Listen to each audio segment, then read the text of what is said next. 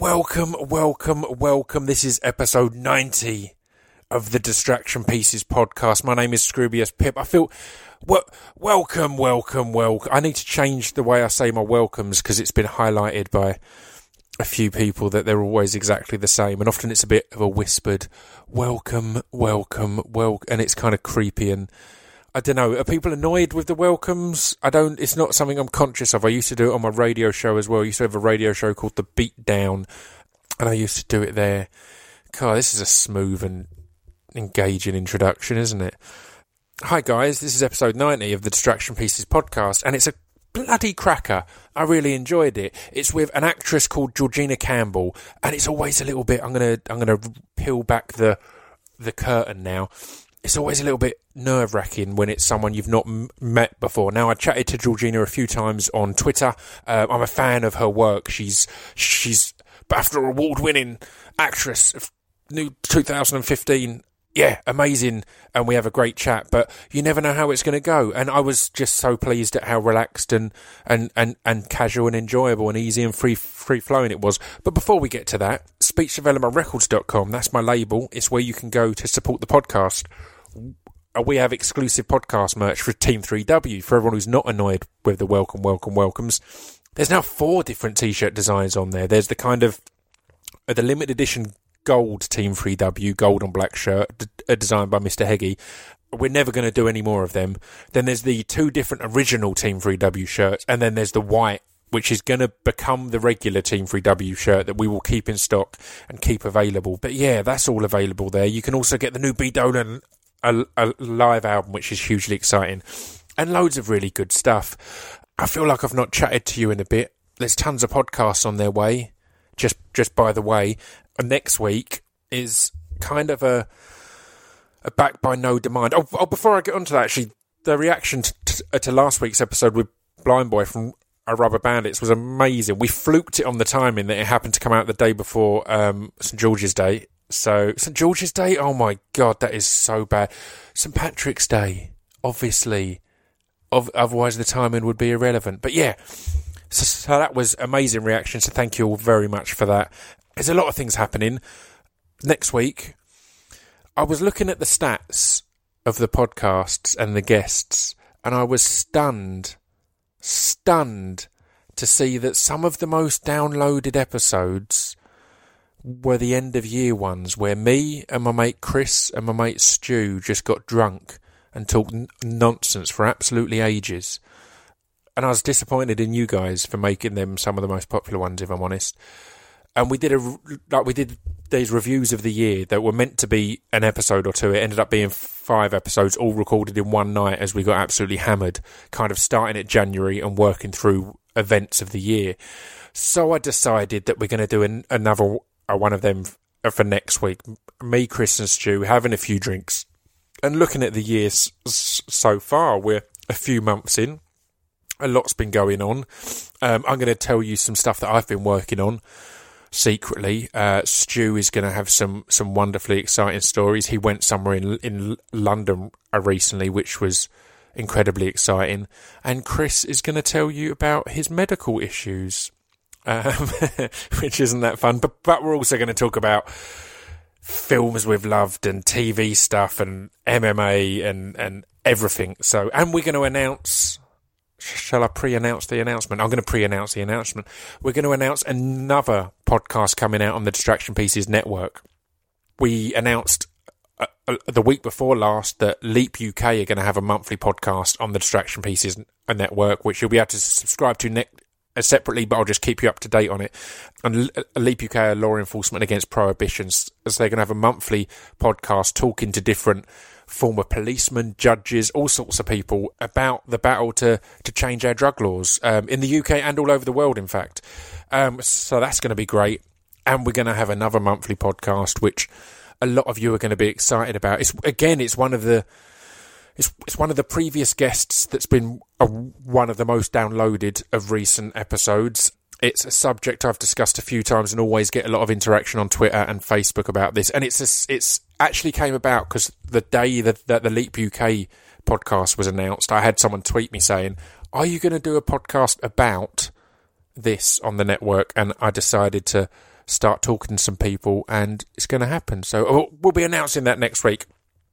But back to this week.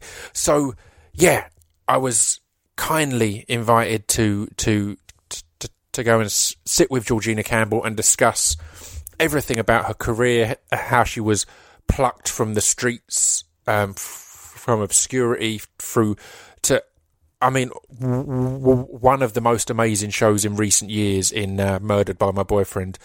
And yeah, it was a great chat. And as I said, it just flowed so wonderfully and delightfully. I think you're going to absolutely fall in love with this young lady if you aren't already aware of her work and performances. So I'm going to stop rambling. I'll pop back at the end with a little bit more information for you, a few more little teasers. But for now, this is episode 90 of the Distraction Pieces podcast.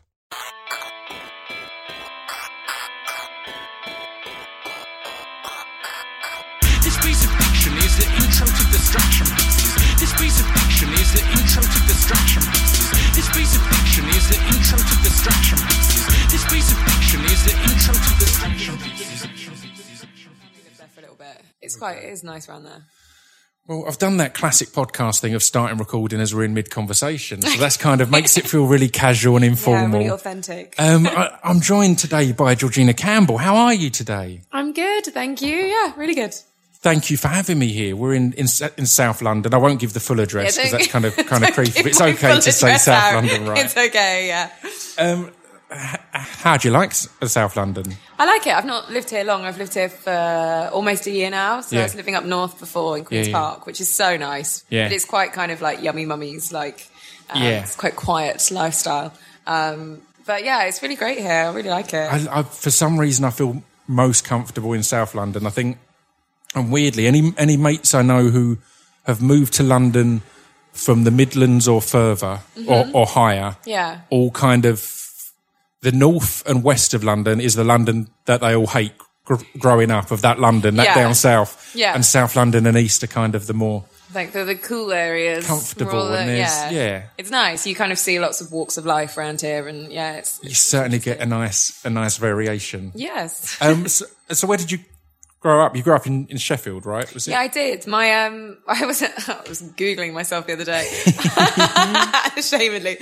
And my Wikipedia said that I was born in Sheffield, which I wasn't. I wasn't born in Sheffield. Well, let's put the world to rights. Let's correct the I wasn't myths. born in Sheffield. I was born in Maidstone. Oh, wow. And then we moved to Sheffield and then lived there until I was about 9 years old. And then we moved back south and lived kind of like Dartford area. Oh, great. So you've had a decent...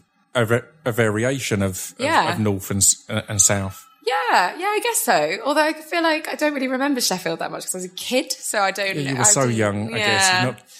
You've not taken it in as much. How was that, though? I'd imagine moving around 9 or so shakes things up a bit. Like, were you kind of happily at school and then suddenly you're moving the whole length of the country? And yeah, it was quite odd. It was, I think... Especially because when we moved to like Ainsford to begin with, which is kind of like this small village vibe, and also like very kind of white. Everyone was white, so kind of like moving there, like me and my sister, mixed race, so we kind of were like shoved into this very very kind of white, like middle class primary school. So there were like some, I think, growing pains there. It's always hard being like the new kid, but it's even harder when you're kind of so obviously like the new kid. Where really are you from? But it's also not to put the pressure on you as a flag bearer, but it's also hugely important that being part of that initial integration in these smaller villages. I remember because when my parents moved out to Essex, and my dad came home from work one day after like a week or two, and he'd grown up in South London, and he came back from work and said to my mum, "I've just realised what's weird. Like, I've only seen white people. Yeah, there's only white people here." And it was, and when I was at school, there was one black family and one Indian family and things like that. And as tough as that must be, it's also, I feel I'm glad I wasn't in the generation before, if you know what I mean, where you're suddenly at the working age and you've not come up around any people of different skin colours. Yeah. And scary things like that. Yeah, it's awful. It was strange, but But yeah, you're right. It's nice kind of being able to go somewhere and there be kind of different kinds of people around. And then you come to London and it's like an explosion of different cultures. There's just everyone. Some of them are terrible, but at least they're here. At least they've got their voice. So what were you into of growing up? Was acting always and drama always something that you were into and excited by? It's an odd one. I always did drama. Like when I was a kid, I was always like doing drama and plays and things like that. But I always had like one line. I was like stood in the back. Want me to close that window? No, it's fine. It gives a nice atmosphere and vibe. Okay. The South London vibe. Exactly. It makes us feel really in the middle of it all. It's as if we're in the middle of the street. It's fine. Thank you. So sorry, I'm just drinking tea. So I kind of always was like the one line wonder. And then when I went into secondary school, I started kind of doing drama a little bit with my friend Shannon. Yeah.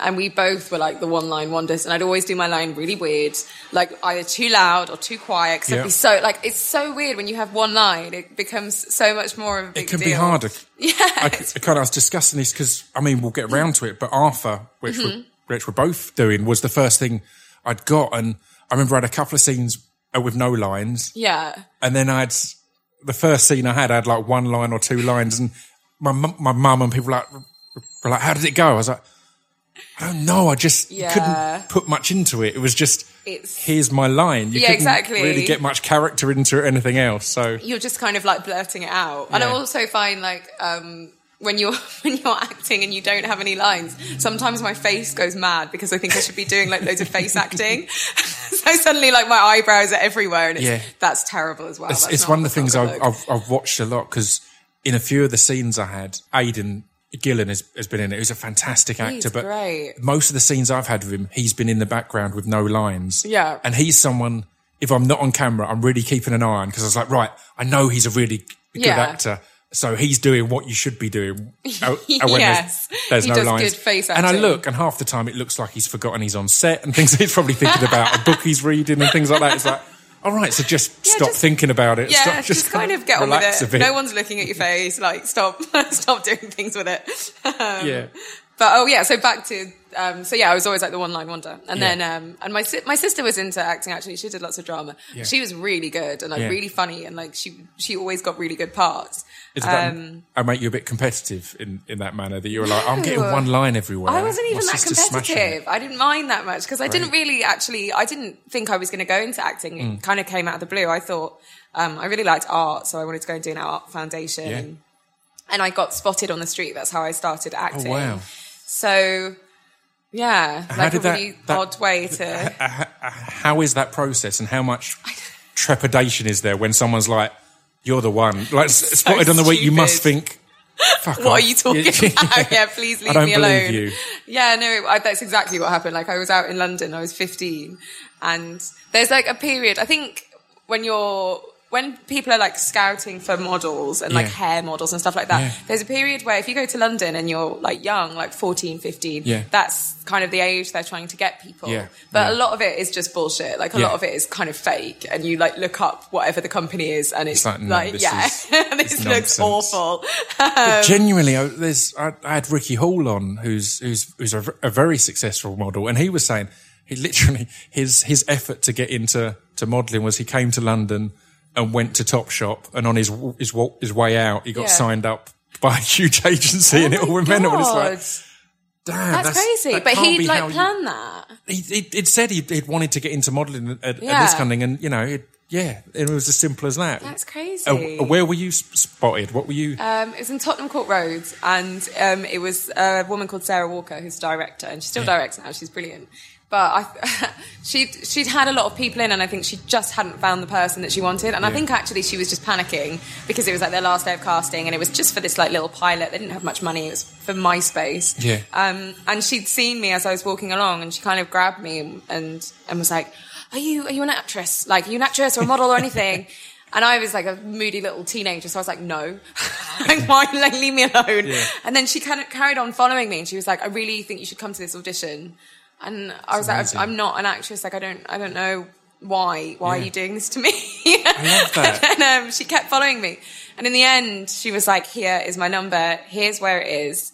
just come. Yeah. And I was meeting a friend, so he was working at a shop nearby, and he was like, well, I've got half an hour, so why don't you go do it for half an hour, come back, I'll have finished work, and then we can go out. Yeah. So I kind of went on like a whim of like, okay, like I'll kill some time. Time to kill. And I kind of thought if I got there and it was like seedy, like in a basement or just, you know, like red lights or anything like that, that I'd leave very quickly. But it ended up being like in this big fancy building, and we just did like some improvisation and stuff. And then they asked me to do it. It was like this MySpace. I mean, when every time when I tell everyone, like it sounds really great to begin with when you're like, I got spotted, like you're amazing. Like I was just wandering along and they were like, you've got a face that needs to be on TV. Yeah. But the part was actually for a girl who looked like a boy and was obsessed with gaming and was a social recluse. Right. Well, there you go. Still, it's nice to get noticed. Yeah. It's still nice to get... She saw me and she thought, yep.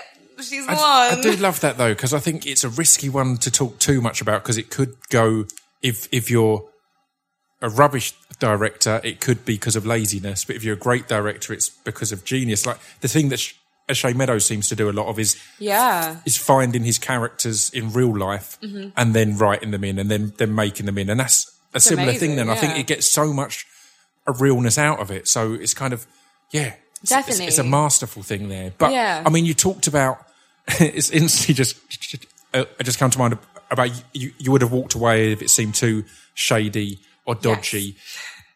Yes. Did you have to go on tape with a reg for King Arthur? Yes. Because that was the first thing I'd went to, and it was in a basement with one camera with hardly any lights. I was like, this is exactly as shady as you're warned about, yet it's for a massive Guy Ritchie film, so... Yeah, there are some odd little spots that you get auditions at. Like, there's some strange... I think auditioning is, like, one of the weirdest things to do. Like, I really enjoy it. I went through a phase where I hated it when I first started, because I would get so nervous, like crazy nervous. If I even, like, messed up a line or something like that, that'd be it. It'd be over. I'd be I'd be shaking. I had one... I won't say what it was for, but I had one when I was about 16...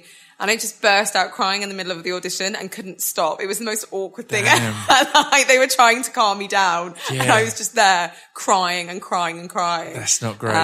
That's a bad experience. It's not a great experience. So what changed for you in the audition process? Was it kind of just a realisation that it's something that you're going to do tons of? Yeah. And if it works, it works. If it doesn't, it doesn't. Or... Definitely. And I think I was quite...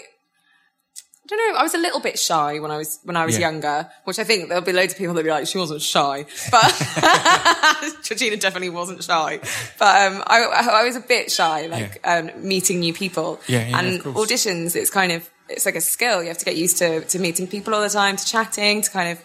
Yeah, it's weird. Like, you have to go in and, like, have a nice kind of mundane chat, and then suddenly you're, like, crying or screaming or doing something and again, mad. You're aware that they're seeing tons of people, and it's not a thing. And Neil Maskell really helped me out with some advice on... Because, again, the Reg audition was my first ever audition, but I'd been asking because they were into my music. So it felt relaxing because I was like, well, they're into me, so it's kind of... If it works, it works. If not... But he gave me a little... book that had some tips and that, and it's simple things that you have obviously learned naturally, but it was great to have in front of you. It was kind of a number one he was saying was basically their ideal situation is to give you the role, because then their job's done and they can move on to the next thing. It's like the perfect thing is if you're all right and they're all right. So true. Well, there you go. And that's kind of a relaxing thought that it's like, it's best for everyone if this goes well. So let's just relax into it. Let's just get on. I feel like I've just learned a new thing. I'm going to go into my next audition head held high. Genuinely, I was like, that's amazing, because the fact is everyone is just doing a job.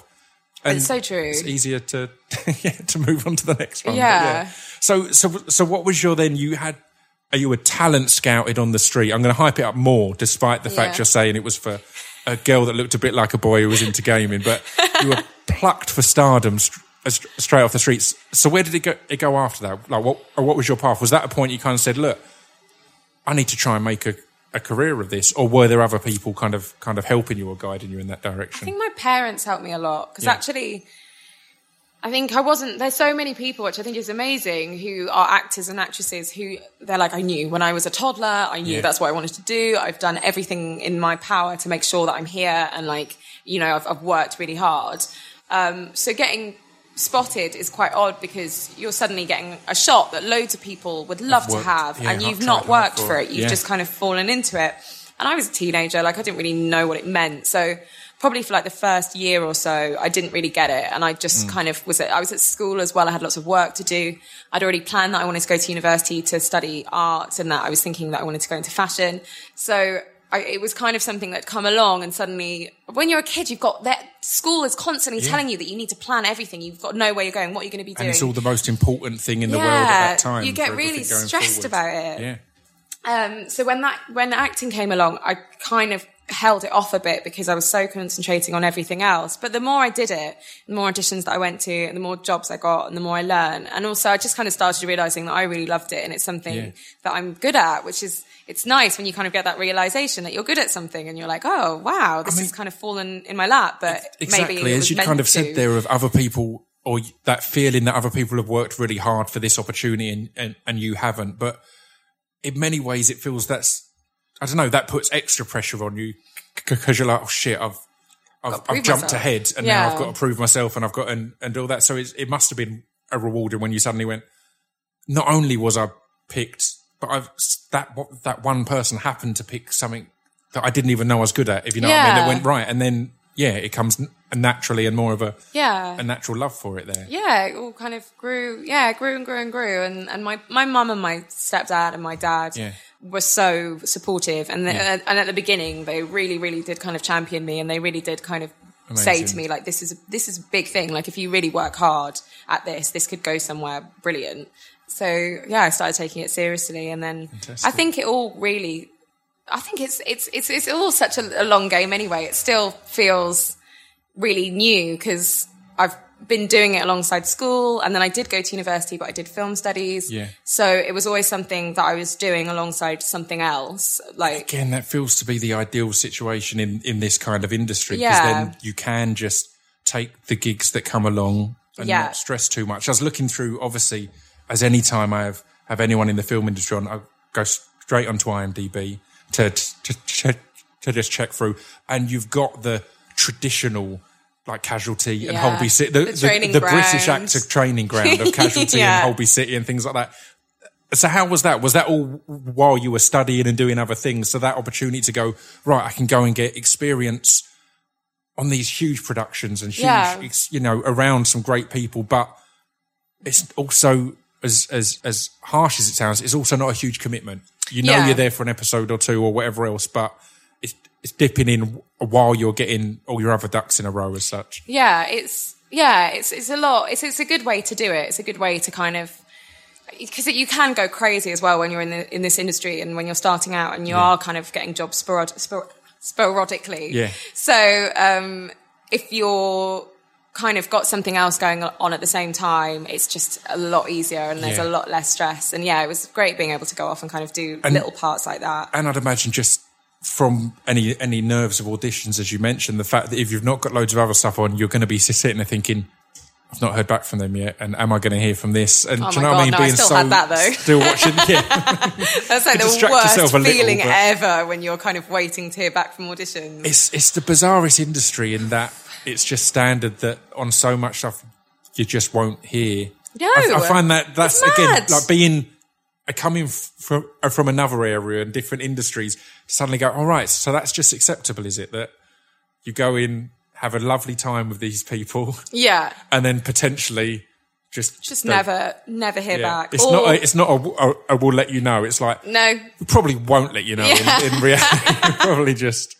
But the worst thing is, right? When you do get kind of like the worst phrase is always, they've gone in a different direction. Yeah. Like, what does that mean? Yeah. Like, you get told that, they've gone in a different direction. I can't remember if I've told it on this, but when I had the audition for a Taboo, which I'm filming at the moment, I got feedback that I'd blown them away, but they've cut the character.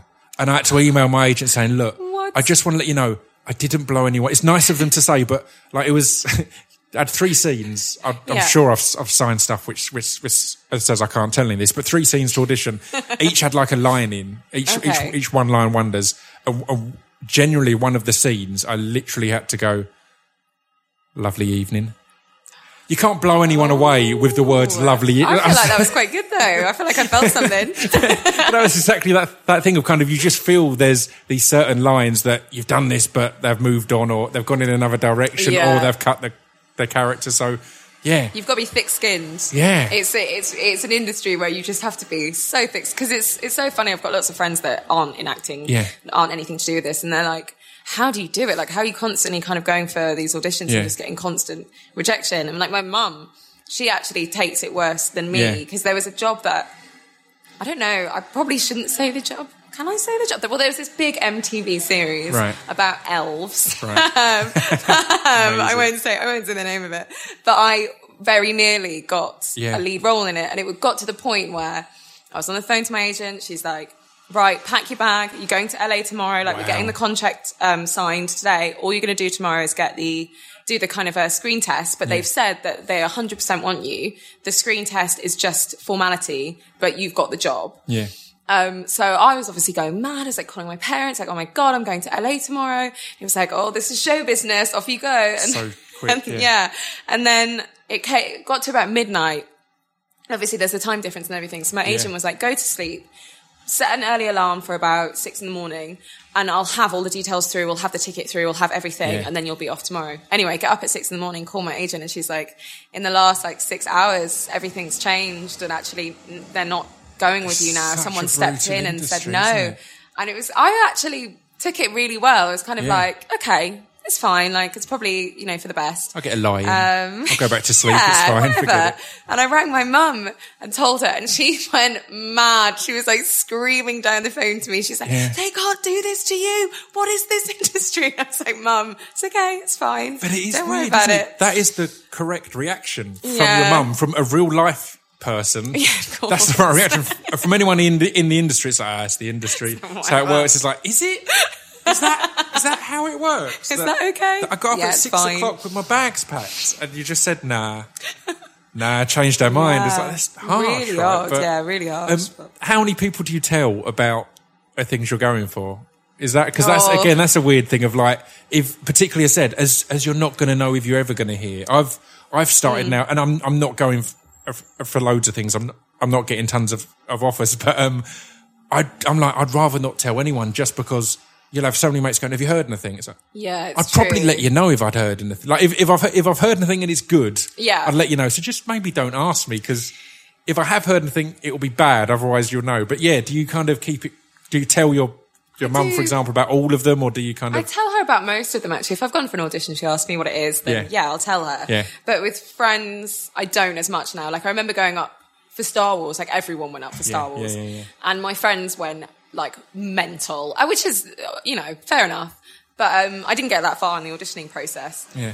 And everyone was like so angry and upset with me that I hadn't managed to get in Star Wars. Like genuine, like they were genuinely angry. But we were so close to knowing someone who's in Star Wars. So how stop could you now. do this to us? I don't talk about it anymore. It's wise. But yeah, it's a difficult one, because I get quite like antsy with my mum as well, because I recently auditioned for Michael Winterbottom, and I was so excited. It was amazing meeting him, and like I love his films, and so does my mom, and we all, all my family, love The Trip. So she was freaking out about it and was like really excited. And I didn't get that far in the auditioning process again, but it was great. It was like great to meet him and everything. But my mum just keeps bringing it up and keeps being like, have you heard back yet from Michael Winterbottom? Like, no, Mum, like, I'm not going to hear back from him. Like, he's not going to call me up. She's like, oh, that's such a shame. He does such great films. And I'm like, I know, Mum, I'm not in it. It's genuinely so weird, though, because again, you've got to look at all them things as well. As long as you've not gone in there and hated each other, it is a positive thing. Like when Stephen Graham was on the other week, and he was saying how the first time he worked with Martin Scorsese, they got on really well, and Martin was like, something in the future, and didn't hear from him for years and years. And it became an ongoing joke. And then he just got a phone call one day and was like, I've got this role. Are you up for playing Al Capone? Yeah. And it's like, so things like that. I think it's good to build that relationship, because you never know. And again, it gives them that, again, even for them, if they've got a character and they can go, shit, I know who'd be perfect for that. It's easier rather than we need to scour the streets and find someone on Tottenham Court Road to. True. Although that is the best way to find people. That is the best way to find to find the talent. So the performance and the show that really brought you hugely into the public eye was A Murdered by My Boyfriend, which is a BBC thing, which is on iPlayer still. Yeah. And absolutely amazing and deserving of all the plaudits it's got. How did that kind of come about? So what was the process in the casting for that? And then obviously we'll go into, because for people who don't know, the title kind of gives an idea of it, but it's a very heavy subject and things like that. So how did it come about initially on that? It was through my agent. So I got an audition, and the first audition, they hadn't actually got a script yet. They just had, because it's a true story. So we just had the details of the story and had the ability to kind of go and look it up ourselves. And then it started with doing it's like a monologue from a Dennis Kelly play. Right. Which was a really lovely monologue. So that was the beginning. And then it was another audition. Yeah, there was another audition, and that was with Paul Andrew Williams, the director. And it was just kind of going and having a chat and then doing the audition. And then there was another one after that, which was, they'd got it down to 3 people. So they had 3 guys, they had 3 girls. And that was like an all day. That was like a marathon, because it was kind of like partnering up everyone with different people. And then we still didn't have a script. So I think we'd been given 1 scene, but everything else was improvised, which fantastic. It was good. Like because I find improvisation quite difficult, because I'm quite I'm quite in my own head a lot. So with improvisation, you kind of have to let go and just say whatever. Yeah, of course. Or sometimes not say anything, which is also really hard in improvisation, because I think sometimes people think, improvise. Oh my God, I need to speak. So speak. So we started doing that, and Paul was just great. I remember him kind of pulling me to the side at one point. I mean, I love Paul, but he's so funny and he's so cryptic sometimes. But he pulled me to the side, and then he just kind of was like, stop acting. And I was like, what? He was like, just stop it. He was like, stop acting. Just don't act. Just do it, but don't act. Stop doing your acting face. I was like, cheers. So you and your acting face. Yeah, me and my acting face.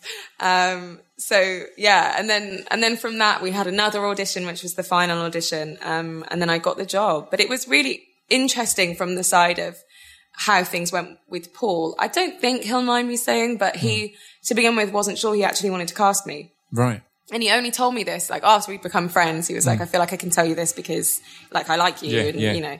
But he was like, I wasn't sure I wanted to cast you. There was something there that I thought maybe you were a bit scared, or maybe you weren't sure of yourself. And I didn't think you'd be able to kind of step up to it and be able to have the emotional range and also be in every single scene. And it's kind of a really tiring process. Huge amount to take on, particularly. I mean, it's number 1 to be in every scene, but then number 2, when the scenes are as heavy and draining as they were going to turn out to be. It was pretty crazy. But but he was like, but you've proved me wrong, and he's like, and no one else could have played it. He was like, you've really done well. But he was just like, just when you're auditioning, stop being so nervous. I mean, like, that's just let go a bit.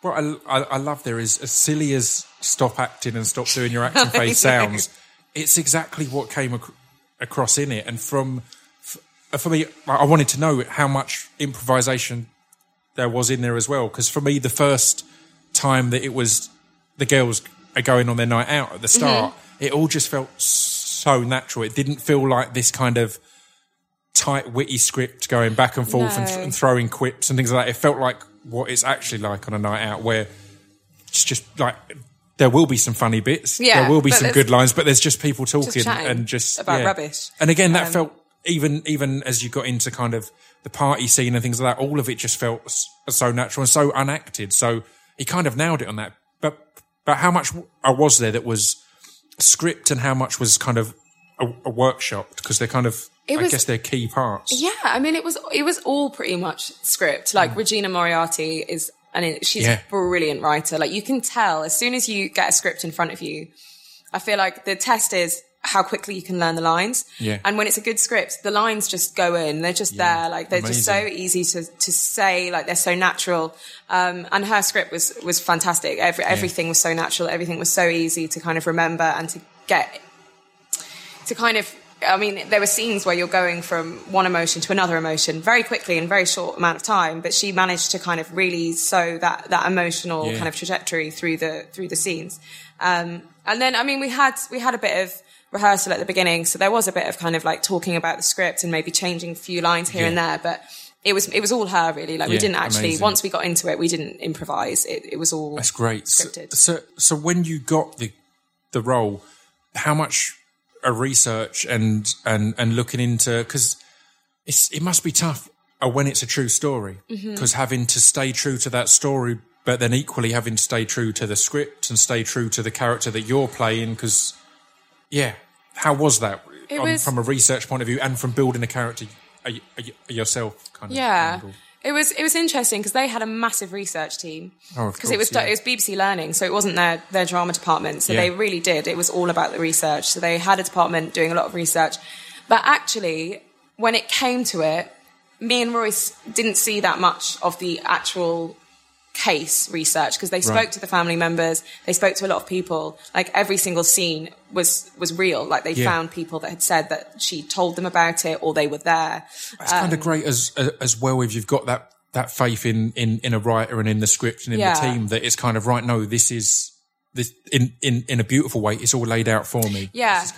I think Paul was smart because he said from the beginning, like obviously we did our own research, me and Royce. But he said, don't get too caught up in the fact that it's a real person. He was like, it's going to be really difficult not to. But you're not these people. You're kind of doing a universal story. Like it is their story. Yeah. But if you get too bogged down in who these people are, you're just going to get confused in that. And you're going to get lost in it. And just you'll start doing your acting face. I'll start doing my acting face. So it was all just kind of, it was, there was a lot of research going on, but Paul kind of kept it so that we weren't getting too bogged down in it. Because also, I mean, the research, it's heavy. Like it's heavy to read all that stuff, and to carry it with you.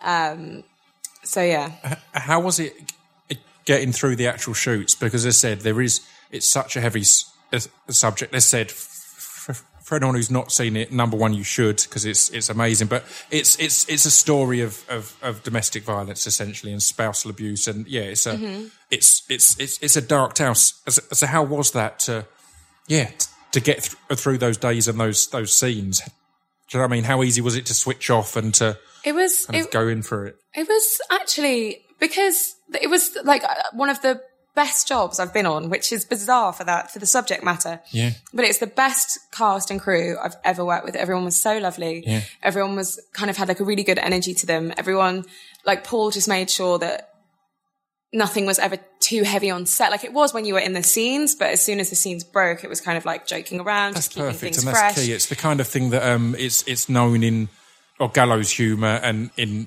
emergency rooms and things like that. It's always said that there's a lot of laughing and joking, because if you don't, that could crush you. Exactly. You know, if you're in hugely serious situations, so if you can snap yourself out of it in some way afterwards, that's got to be key. Definitely. And also, perfect. I'm such a giggly person, and for some reason, like actually, this is probably not true. I think I giggle a lot on comedies, but the more dramatic things are, the funnier I find it. Right. So, like, I can be really bad if I get into like a giggling fit. Like, I did a job recently, One of Us, which is for BBC, which will be coming out soon, but that's quite dark. And I don't know what happened to me on that set, but I was just constantly giggling. Like, I just found everything hilarious. It's like the long pauses and like, I don't know. But, so I feel like, I can quite easily jump in and out of it. The problem with that is I guarantee there'll be a point where a director or AD or someone will have to kind of tell you off a little bit to definitely. get you in line. That makes it funnier, because it's like, it's when the teacher at school has said, if one more person laughs, it's like, why did you say those words? That's just so makes it 10 times worse, right? And the thing is that once you get into it as well, and there's all the crew are like sat, like, you know, we want to have lunch, we want to get this done, and there's some stupid cast member that can't stop giggling. Killer. So how was the reaction when it initially aired? Because again, I remember I watched it really late, but I remember at the time it coming out, I think I was on tour, but seeing so many people talking about it online. And as I said, it wasn't from the BBC drama department, so it wasn't one of the big things that they pushed as such. It kind of just came out, and the reaction of the public seemed to be the thing that really brought it to the forefront. So how was that for you in that? Oh, it was insane. It was amazing though, because I think the amazing thing about Twitter is that you can, so many people can contact you, or you can contact people from all over the country. Yeah. So lots of people contacted me about their own experiences and were kind of saying how happy they were to see something that shows what they went through, and to kind of be able to share that with people. And also it was just amazing because there's people who are in those situations who don't really sometimes know they're in that situation, and seeing something like that is great because you can see where it ends up, and a lot of the time it does end up there. Like, you might think it won't, and the beauty of the script and the direction was all the nuances along the way, the bits that do seem acceptable, and then when you're then another character comments on it, you're suddenly like, all right, that isn't, and things like that. So confusing. I think that must have been amazing. But again, you've suddenly then got, after the job's done and you've done a great job, you're then getting a lot of really personal messages and stories, I'd imagine. So that must have been rewarding and in some ways kind of not scary, but kind of, do you know what I mean? That level of pressure, in a sense, that it was lovely to read. It's a funny thing, like, people find it really difficult separating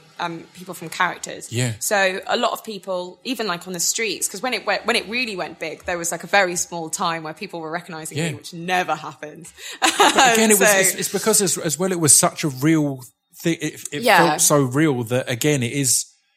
Watching it felt like that's someone you would see walking down the street. So when they did see that person walking down the street, oh my God. All right, yeah. So people would come up to me and be talking about their experiences, and then be like, obviously you've been through it too. And I'd have to kind of be like, I haven't actually been through that. But thank you for sharing with me. Thank you for talking with me. But I personally, which was quite a strange thing to kind of come to terms with, I suppose, because you kind of feel like a bit of a fraud, actually, when people are telling you things like that, and you're like, I've not been through it. You kind of feel awful that you can't have that connection that person obviously thinks they have with you, but actually they have with the character. But it's lovely whenever you do anything, having people come up to you and talk about it, and especially when it's something so important. It means that much more. There's a huge connection there. So how was it, or how did you feel career-wise after that? Because, as said, I'd imagine it would have been a big deal, but not known. Like, when you got the gig, as said, it wasn't planned as big a thing. It turned tiny. out. So you probably thought it's another gig, and then suddenly it was, Actress of the Year 2015, BAFTA award winning. World. Yeah. So it's kind of you suddenly won awards and got this credit, and again. And not to overhype it, but it feels like it must have meant all the more because it wasn't in one of the big shows that were written and there to win awards. It wasn't one of them shows that it's like the BBC have gone, here's our BAFTA nominees for this year. It was just another show, and then you kind of somehow crept in there, came in and stole it from under their feet. So it's really. It still feels really strange. I can't believe that it's coming up to almost being a year. Like, someone else is going to have the award now, and everyone's going to be talking about them. Yeah, unbelievable. But it's really strange. But I think it's a really interesting world, because it's like suddenly I'm involved in another part of acting that I was never involved in before. I was never involved in interviews and going to events and all those sort of things, which I now am doing, and like the award scene. And as much as I think when I got the award, there suddenly was like a lot of like fairy tale stories that came out about, and I got told as well all the time, this is it, like, you're huge now, you're going to be getting job after job after job, you're going to be getting whatever you want. And that's not what happened. I mean, it really has been amazing. Like, it's opened up doors. I've had more auditions. I've had jobs, but it hasn't been what they kind of say it is. I think that's a hugely important thing to share, because there's so many things in any industry that you've got this illusion of what this thing you're aiming for is, and once you get that, it's all different. But the fact is, I mean, you probably woke up very happy and hungover the next morning, but still, you wake up the next morning and it's still right. Yeah, it's what's now? Next? And there was a gigs? period. It's not a case of here's your next Hollywood role and here's this and that. It's still reality. Acting's like a game. It's like getting from one step to the next. You keep just going and going and going. And I think after I got the award, I kind of did maybe buy into that story a little bit, and then I kind of took myself away from it. And it's just a thing of I'm so grateful for the award, and it's amazing and an amazing opportunity, and it's done a world of good for me. But I think, you just have to keep yourself grounded and then just think, you just carry on as you were before, doing the same thing, just not taking things for granted and thinking, because I've got this means that I'm owed something, because it doesn't. It completely. Just, And the beauty there of having worked in the industry for that long and knowing how sporadic it can be and things like that is, that it's exactly that. The big payoff for winning that award could come in 3 years' time. Yeah, it could completely. be that someone at that point is like, all right, here's the perfect, because again, it's not a case of you've won that award, therefore the next 4 big Hollywood films happen to have the right character for you. Do you know what I mean? And things like that. So it's so much that has to come in line. So what was next after it? I obviously want to talk about After Hours, because I was a big fan of that, and had John Osborne on the podcast. That was great. It was so bizarre and delightful to watch his style of writing, which I've heard in his spoken word for so long, to somehow watch it come to life and everyone just seem perfect in it. So how was that? It was a Sky One show, and it was about a love of music and a love of characters in there, I guess, essentially. Yeah, it was a great show to be involved in. I got so over the top about it, because when I read the script, like sometimes you read scripts and you're like, this is it. Like, this is me. I'm getting this. Like, I'm having this. And most of the time, you don't actually get it. Yeah, but sometimes you get it, and then you're like, this was meant to be. Amazing. But there was something about the scene that I'd been given that really reminded me, because Jasmine's quite a small character. She's actually not that involved in the main storyline. She kind of helps it along, that they break up at the beginning. But she kind of darts in and out.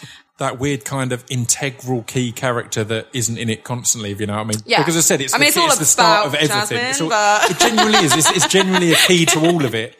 And it isn't until, as said, until you get to the end of an episode or two, you're like, all right, that character was actually in here and here. Yeah. It's kind of all things moving around. But I loved Jasmine's character, because it really spoke to me. And her relationship with Willow. Because I had a similar relationship when I was at school, from the age of 16 to 18, I think. Yeah. Where I had a boyfriend, and we were really into music. We went to gigs together a lot. And we just, when you're that young as well, you just become the same person. We just hung out all the time, constantly. And then it got to going to uni, and we broke up. And I felt like seeing that between Jasmine and Willow was so interesting. That thing of these two kids who kind of have planned their lives together. Being the same person. And then suddenly they go separate ways, and they both have to figure out what they're doing and what they want to do. Can I just ask, how much of the music that you and your boyfriend listened to at the time do you now think is terrible and can't believe you ever listened to it? Not or how much has much. stuck with you and you're like, it's still... Yeah, the thing that was funny about that was that Willow and Jasmine both loved the Pixies. Yeah. And me and Jack loved the Pixies. Oh my God. Amazing. I won't say his last name, but we both loved the Pixies. And I went in with like a Pixies t-shirt on. Amazing. I was so over the top. I'm taking this role. Yeah. I remember afterwards it being brought up. A ticket to a Pixies gig. Oh, sorry. Me just I love the Pixies. Oh, sorry, I didn't see that then. So yeah, we kind of like the same kind of music that we liked back then. And that was kind of great in that series, was that music was so much of a character in it as well, that it was key that, the Pixies it was key that it was the Pixies. And I think for an audience to relate to it, for the exact same reason that you read the script and related to certain bands or sounds that kind of made you go, yes, I know that character. I can connect with that. Yeah, definitely. Although my music taste is a little bit suspect. I remember us all sat round a table, and there was the guy who's from Baby Shambles, who was part of the band, and they wrote the music for the final song and everything that Jamie Winston sung amazingly. She was brilliant. But I remember us all sat around this table, and everyone was talking about music, and they were talking about all these kind of obscure, really cool bands. And then someone turned around to me and they were like, "What music do you like, Georgina?" And I was trying to be funny, but also was true. I was like, I love Katy Perry. And everyone just gave me a look like, oh, really? You see, I love that, because it speaks that I've always been a fan. I don't believe that there should be any such thing as guilty pleasures. Mm-hmm. I think you should just be into what you're into, man. And I agree, there's actually. That worry of things like that, of there's loads of obscure stuff I'm into, yet there's some really good Sugar Babe songs, or Britney Spears has written some pop classics and things like that. It's like, it's what it is. But true, yeah. You shouldn't have to kind of, but it's the same with, so let's kind of convert, I'm being all expert interviewer here, but converting that into acting, when choosing jobs, do you kind of look at, right, a job's a job, or do you go, well, you know, I'm now an award-winning actress, I need to take the very dramatic and artistic role, or... Yeah, I mean, I wish I was at a position where I could like be turning jobs down left, right and centre. No, I mean, sometimes, I mean, I've definitely got to a point now where I'll set, if I get an audition through and I'm like, nah, I don't want to do that, then I feel like I've got the confidence now to think, oh, actually, I don't have to go for every audition. But then, yeah, it's still a job, and I'm not a millionaire yet, so I'm kind of open to whatever, as long as it's not too horrendous. Yeah, then. Again, I mean, I keep referencing it, but it's because it was so recent.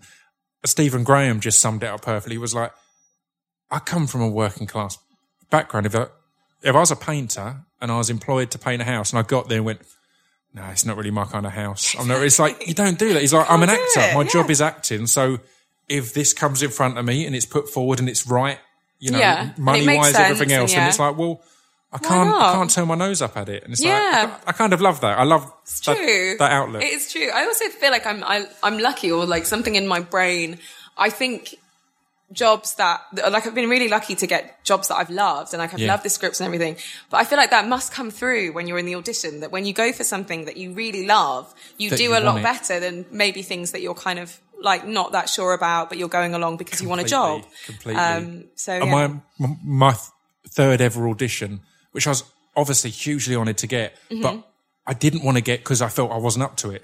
It was a weird thing, because it was all, the whole film is being made as lip sync of original recordings, which is amazing and exciting. Yeah. But I was like, I'm not experienced enough to be doing as someone like this. And again, I think I had that exact vibe. I worked my ass off to learn it all. Yeah. I went in and lip synced all correctly. Yeah. And then when I didn't hear back, I was like, thank God.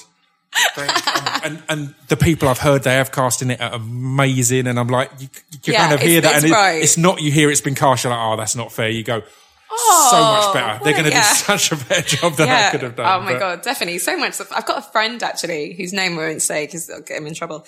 But he has this thing that he does, that if he has to go for an audition for something he doesn't want to do, he'll turn up like a little bit late, be wearing shorts, and have like a Starbucks coffee, so they know that he's late, but he still went to get a coffee. Yeah. So like, that's his plan whenever he has to go to an audition that he kind of doesn't want. That's some great psychological attacks on the person who's had the audacity to ask him in for an audition. It's like, I'm going to make them work. I'm going to give a lot of clues. I thought that was brilliant. That's his little plan that he does. I'm going to leave a phone out that says the alarm was 10 minutes before I was meant to be here. I like it. That's intense. So it's kind of nice, because what's re-prompted this podcast to happen is Nights of the Round a Table, which is the Guy Ritchie film. And it's a weird one because the bulk of it was shot last year. And in between now and then, we'd started to talk on Twitter, and I was like, you'll have to come on the podcast at some point. And then when I was in to reshoot the other day, I was sat in the makeup chair and looking up like where they have pictures of everyone, and saw you up there, and I was like, how did we not know that we're both in this? Yeah, I know. Thing? So, it's crazy. So I don't know how much you can say about who you are or what you are in it. Either. You probably can't say anything. But how's that been? Like, as a film? It's a massive production. I don't know how big your role is, but I know that my role is pretty much as small as it can be without being an extra. Mine's quite similar. It's been amazing at that level. Like for me, it's still been like, I've got a few lines here and there, but wow, the sets, the production, to be part of something that huge. Yeah, it's been great. It's my first film, so it's quite nice. It's quite nice. It's your first film as well. It's quite a nice sharing kind our first films. Yeah. It's quite a nice way into getting into film to do, big Guy Ritchie, epic, King Arthur. But it's been great. Everyone's been so lovely on it. The cast have been great. It's been kind of really interesting watching how it all works. Yeah. And how different it is to TV. Like, it's crazy different to film. I was going to say, what are the big differences you've noticed? Because obviously you've been in some big things, but TV big. And Guy Ritchie is not just film, he's big. film big. Yeah. So it's like, it's these huge productions with huge sets and sometimes hundreds of extras and all sorts of stuff. So, so what's jumped out at you as kind of like, wow, this is much slower. So right. TV is like breakneck pace. It's like go, go, go, go, go. We need to get these scenes done. You're doing kind of, I don't know, maybe like 7 scenes a day if they can fit it in. So you're really kind of like rushing through it, which can be quite exciting actually, because you get a bit of adrenaline and you're kind of really running off your feet the whole day. Whereas this has been so slow paced, like they can really take their time, which is great, because if you've got the time to do it, then of course you're going to take the time, because it's going to look beautiful and be acted brilliantly.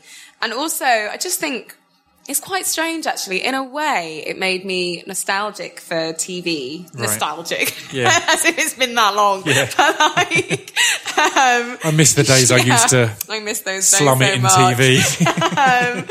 But there's something very kind of small about a television and personal, and you kind of, it's small crews, you kind of know everyone very well, so by the end it's like a family. It's like you just know everyone, whereas on a film set like that, there's so many people, there's so many crew members, there's so many different cameras, and there's just so much going on that it kind of feels it doesn't feel lonely once you get into it and you start knowing your cast members and everything, but it does have a different feeling, and there is a lot, and as you said, it is all quite spread out and segmented at points. I remember I'm kind of obsessed with manners. I really think it's and again, in anything new, I'm like, I want to be, if it turns out I'm a shit actor, at least I want them all to think I was polite about it. And meeting the first time I met Neil Maskell, I didn't introduce myself because there was so much going on, and he was just like, all right, hello, and it was beating me up for ages. I had to kind of go, look, I'm sorry, mate, I just wanted to say, it seemed rude that it was just like, all right, and move on to the next thing. It's like, it's because I thought I had to be there and there. So, that big all moving, all singing, all dancing kind of experience, I guess. But I'm really excited to see it. The sets are just insane, aren't they? I was going to say, that's kind of the other thing, because you'll be more used to as well, the payoff as such coming that bit quicker, because with TV, sometimes it'll be airing while you're filming. And if not, it'll normally air quite soon after. So, again, that's a hugely different thing to go have that buzz and excitement of being involved in it, and then you'll get to see how that turned out in a year, maybe. It's crazy. Especially because this was meant to be coming out in the summer, and now it's kind of been moved. So it keeps moving further and further away. But, it builds up the excitement for us, if no one else, to see what it all looks like on. But it is quite strange, kind of waiting for that amount of time, because usually TV it's kind of a few months and it's out. So what are you working on at the moment that we can talk about, or what's to come at the moment? What can I... I can talk about this now because I just did a press release. So I can talk about The Flowers, which is a Channel 4 comedy, which is coming out soon. I don't think they've actually set a date yet, but it's going to be like springtime. And that's written by Will Sharp, and Olivia Colman and Julian Barrett are the leads. Oh, wow. And it's hilarious. It's like this really dark, weird comedy about this kind of dysfunctional family living in this village. So that's really exciting. It's a great lineup from the start as well. It looks good. I've not seen anything yet. I think we're doing the screening soon, so I'm so excited to see that one. Amazing. I think it's going to be great. And then One of Us, that should be coming out soonish as well, I think. But again, you never know, because they kind of set dates, but they're not really sure. And then it moves, and everyone's unsaid. Do you find that you get kind of in, like, obviously you've done A Murder by My Boyfriend was a BBC thing. Do you find, therefore, you're kind of more put forward for BBC stuff then, or Channel 4? Because you did a Tripped as well, didn't you? Which I didn't see Tripped. Oh, what was Tripped? It looked absolutely amazing. I remember seeing the adverts just looking absolutely mental and odd and surreal and it kind of bizarre. Slipped by, actually. It's one of those, like, sometimes things don't, do you know what I mean? Sometimes things just don't lift off. And I think Tripped has been a little bit like that. I'm not sure if there'll be another series. But the series itself, as a one-off, because Channel 4 at times are masters of exactly that, of stuff that slips by, and then people go, oh my God, this is amazing. Like Utopia. That was great. What happened there? Like, they should have had 3 series of There's that. There's tons with Utopia and Nathan Barley and numerous other things you can think of that are like, you now look at as these amazing classics shows, but I think it's because at the time they want an instant payoff, so it's kind of like, if things don't instantly get that reaction and the viewings, then it's all about viewings, really, isn't it? Of course. But that was all about kind of two guys who get sucked into alternate worlds, and they're kind of getting hunted down by this evil guy, and they don't know why, and he's trying to kill them in every single world, and they're trying to get home. And that was so much fun because we all got to play different characters in different worlds, and some of the worlds were like, one of the worlds was... Oh, wow. So you get to the same cast in different worlds, but as different characters. That's fantastic. It was crazy. Surely. Like doing the read through, there was like 4 of us, and I was like, "Where's all the rest of the cast?" And then they were like, "We are the cast. You're everyone. Like we're all the characters." Amazing. I love that. And that was with Blake Harrison was in that, wasn't he? I think is fantastic. He's great. He's brilliant. And George Webster, who's definitely one to watch out for. I think he's going to be massive. Yeah. He was a proper dreamboat. All the girls on Twitter were going mad for him. Brilliant. And he's so interesting. I remember at the rap party getting a bit drunk and kept talking to him and telling him that he's Marilyn Monroe. He was like so confused. He was like, well, "Why are you saying this to me?" Thanks. But he was just like, "Get away from me, you're too drunk."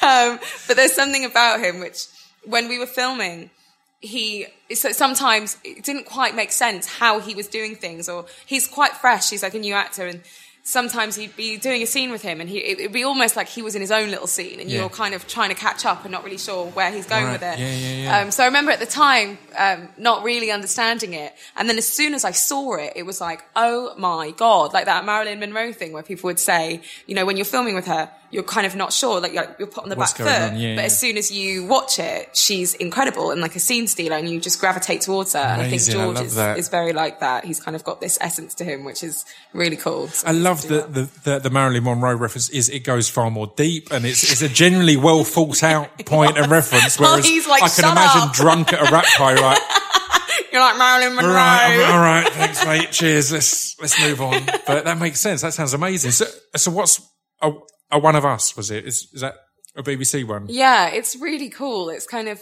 I never know how much you can go into things. I think I can say... I'm terrible. I have to ask these questions. I'm sorry. No, it's fine. You always want to talk about it, but you're like, can I say this? Can I say that? Yeah. But it's basically like a murder...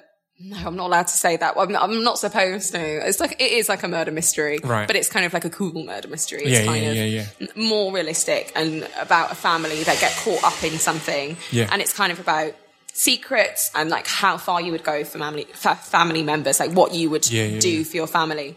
And it was very intense, and there was some brilliant. I mean, Juliet Stevenson was in it. Wow. And she's fantastic. Yeah. She was so amazing just to watch and see her process and how she works.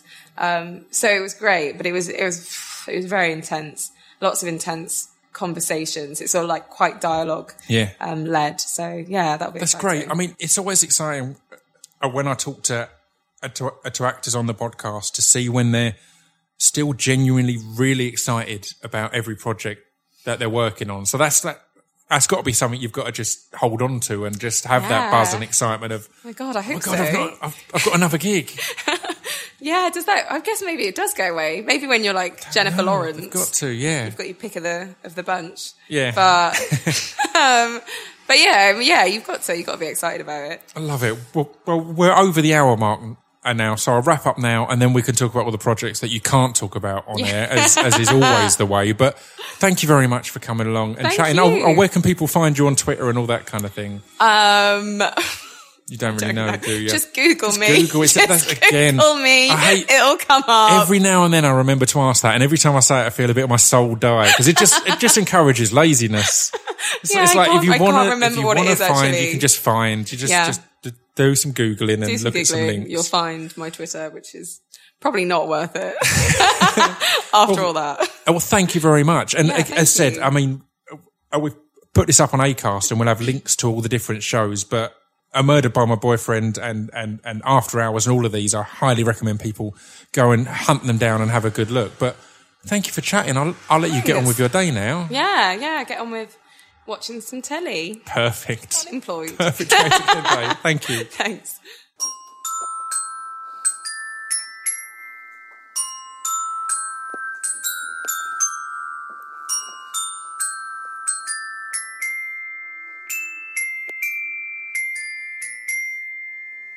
You've been listening to Scroobius Pip's Discretion Pieces. There you go. What a lovely chat. What a lovely conversation. I thoroughly enjoyed that. It happened to be the first really sunny day of the year when we recorded that as well. So the window was open, the traffic was the streets were bustling outside the window as we talked. So yeah, it was great fun and great conversation. I hope I didn't get too rambly and falling over my words. But yeah, next week on the Distraction Pieces podcast, we're going to have, as I mentioned earlier, two of my mates, Chris Glasson and Stuart Whiffin, who I run my club night with and I've known for a long time.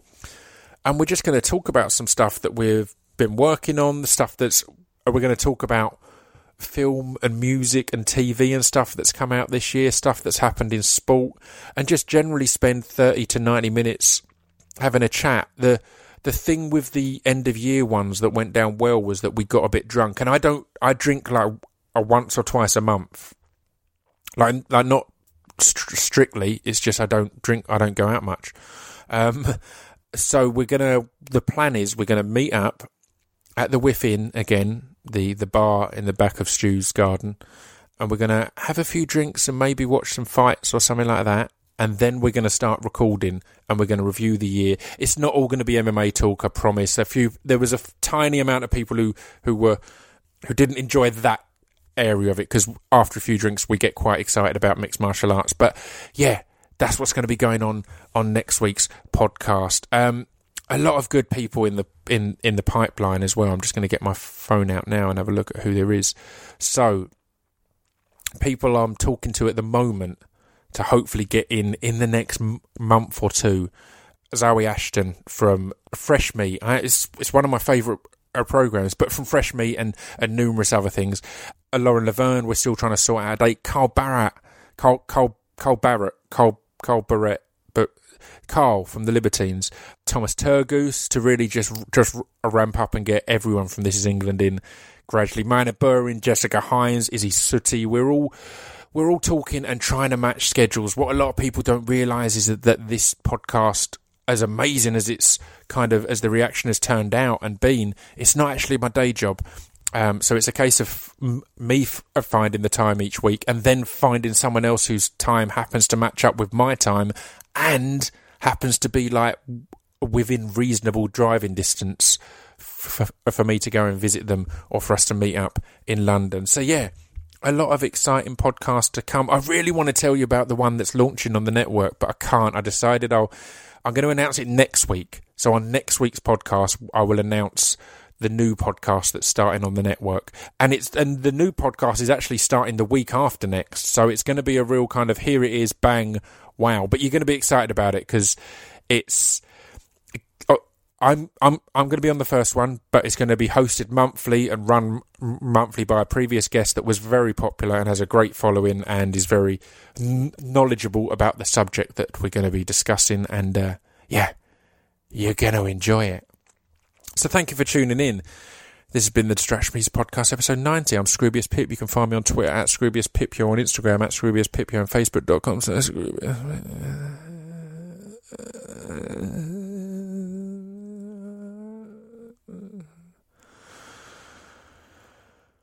See you next week then.